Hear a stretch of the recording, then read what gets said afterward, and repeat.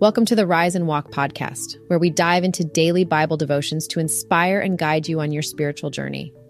In today's episode, we'll cover Jesus casting out an unclean spirit in the synagogue, highlighting the love of God, the hatred of Satan, and Jesus as our example and helper in overcoming evil. Today's scripture is from Mark chapter 1, verses 23 to 26. In their synagogue was a man with an unclean spirit. He cried out, "What have you to do with us, Jesus of Nazareth? Have you come to destroy us? I know who you are, the Holy One of God." Jesus rebuked him and said, "Quiet, come out of him." The unclean spirit convulsed him, and with a loud cry came out of him.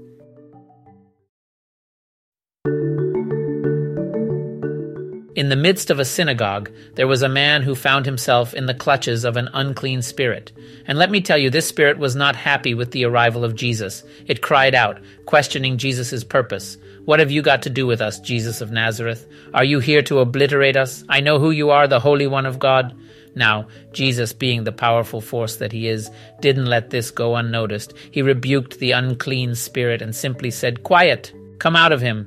And oh boy, things started happening. The unclean spirit convulsed the man, stirring up quite a commotion, and eventually came out of him with a loud cry. This story, my friends, is a stark reminder of the battle between good and evil that wages on in the world. Jesus came to show us the immense love of the Father, while at the same time exposing the deep hatred that Satan harbors for God, Jesus, and humanity as a whole. It's important to note that Jesus' mission wasn't to eradicate Satan, but rather to reveal the full extent of Satan's animosity towards God. In this epic clash, Jesus takes center stage as the embodiment of love and righteousness. He is the ultimate example for us to follow, teaching us the importance of pursuing holiness and striving to emulate his character.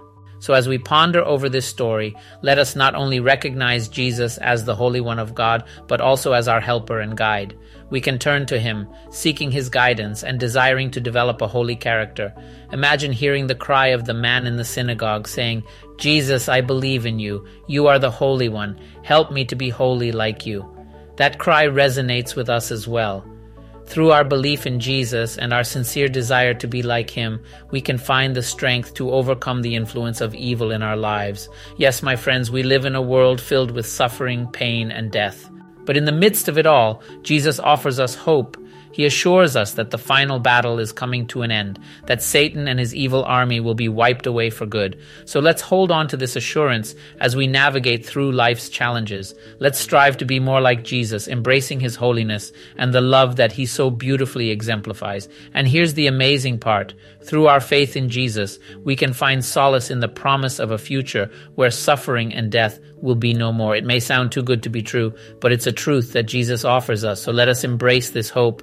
Let it guide us as we strive to walk in the footsteps of our Savior. And in doing so, we can indeed find a future where evil is vanquished and love reigns supreme.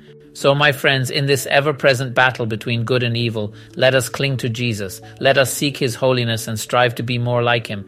And with our eyes fixed on him, we can navigate the twists and turns of life, knowing that there is a brighter future awaiting us, a future where suffering and death will be a thing of the past.